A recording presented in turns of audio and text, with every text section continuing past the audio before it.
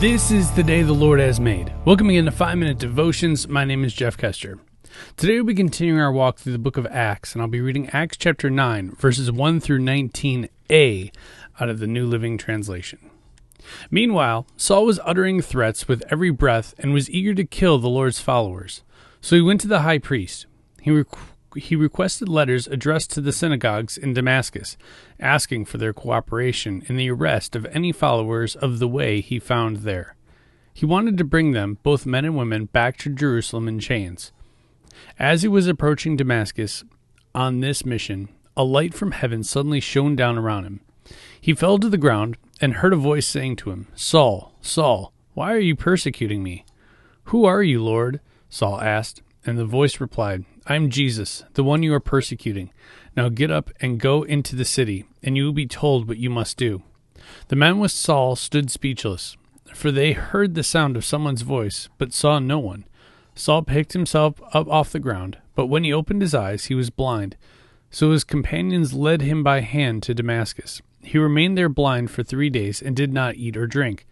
Now there was a believer in Damascus named Ananias. The Lord spoke to him in a vision, calling, "Ananias." "Yes, Lord," he replied. The Lord said, "Go over to Straight Street, to the house of Judas. When you get there, ask for a man from Tarsus named Saul. He is praying to me right now. I have shown him a vision of a man named Ananias coming in and laying hands on him so he can see again."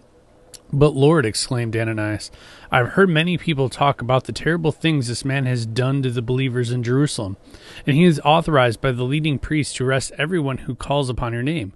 But the Lord said, "Go, for Saul is my chosen instrument to take my message to the Gentiles and to the kings, as well as to the people of Israel, and I will show him how much he must suffer for my name's sake." So Ananias went and found Saul. He laid his hands on him and said, "Brother Saul, the Lord Jesus, who appeared to you on the road, has sent me to you that you might regain your sight and be filled with the Holy Spirit." Instantly, something like scales fell from Saul's eyes, and he regained his sight. Then he got up and was baptized. Afterward, he ate some food and regained his strength. Now, so many of us know who Saul/Paul is. We'll find out he got a new name later, but a lot of us know who Paul is. He wrote most of the New Testament. But not a lot of us know about who Ananias is. You see, the reason Saul became Paul was because of Ananias. Somebody in the background, somebody that we don't really know a whole lot about. But because of Ananias' willingness to follow God's lead, Saul became Paul.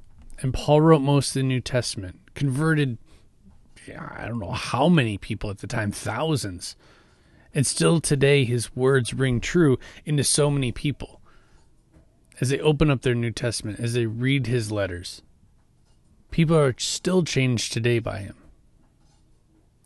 Is there somebody in your life who is an Ananias to you? Maybe somebody who kind of pushed you a little bit, kind of went out of their way for you.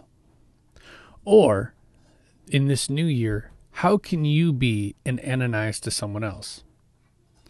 Maybe it's somebody who you don't know a lot. Maybe it's somebody who is sitting by themselves at the lunch table, or maybe that really annoying person at work. Whoever they are, how can you be Ananias to them? How can you pray for them? How can you help them? How can you lift them up? These are the things that we should be asking in the new year. You see, not all of us go through these massive changes like Saul/Paul did. But so many of us can be Ananiases. Sure, it takes a lot of courage. But if you let God work through you, it's amazing what can happen. Again, many of you are hearing Ananias' name for the first time. But yet he's the one, he's the catalyst that brought forth thousands of people to come to know Christ. He's the one that still, you have to give him credit for Paul's writings in the New Testament. And because of Ananias' willingness to do what God asked, Paul is still changing lives today through his writings. Let's pray. Heavenly Father, please bring to us to mind this week somebody who we can uplift and somebody who needs your love, somebody we can encourage, somebody we can sit next to at lunch or in our classrooms, somebody we can talk with in the break rooms. God, whoever that is, please bring to them their name on our hearts so that we can go to them, that we can encourage them, and we can love them. It's in your name we pray. Amen. Remember, you are a loved child of God.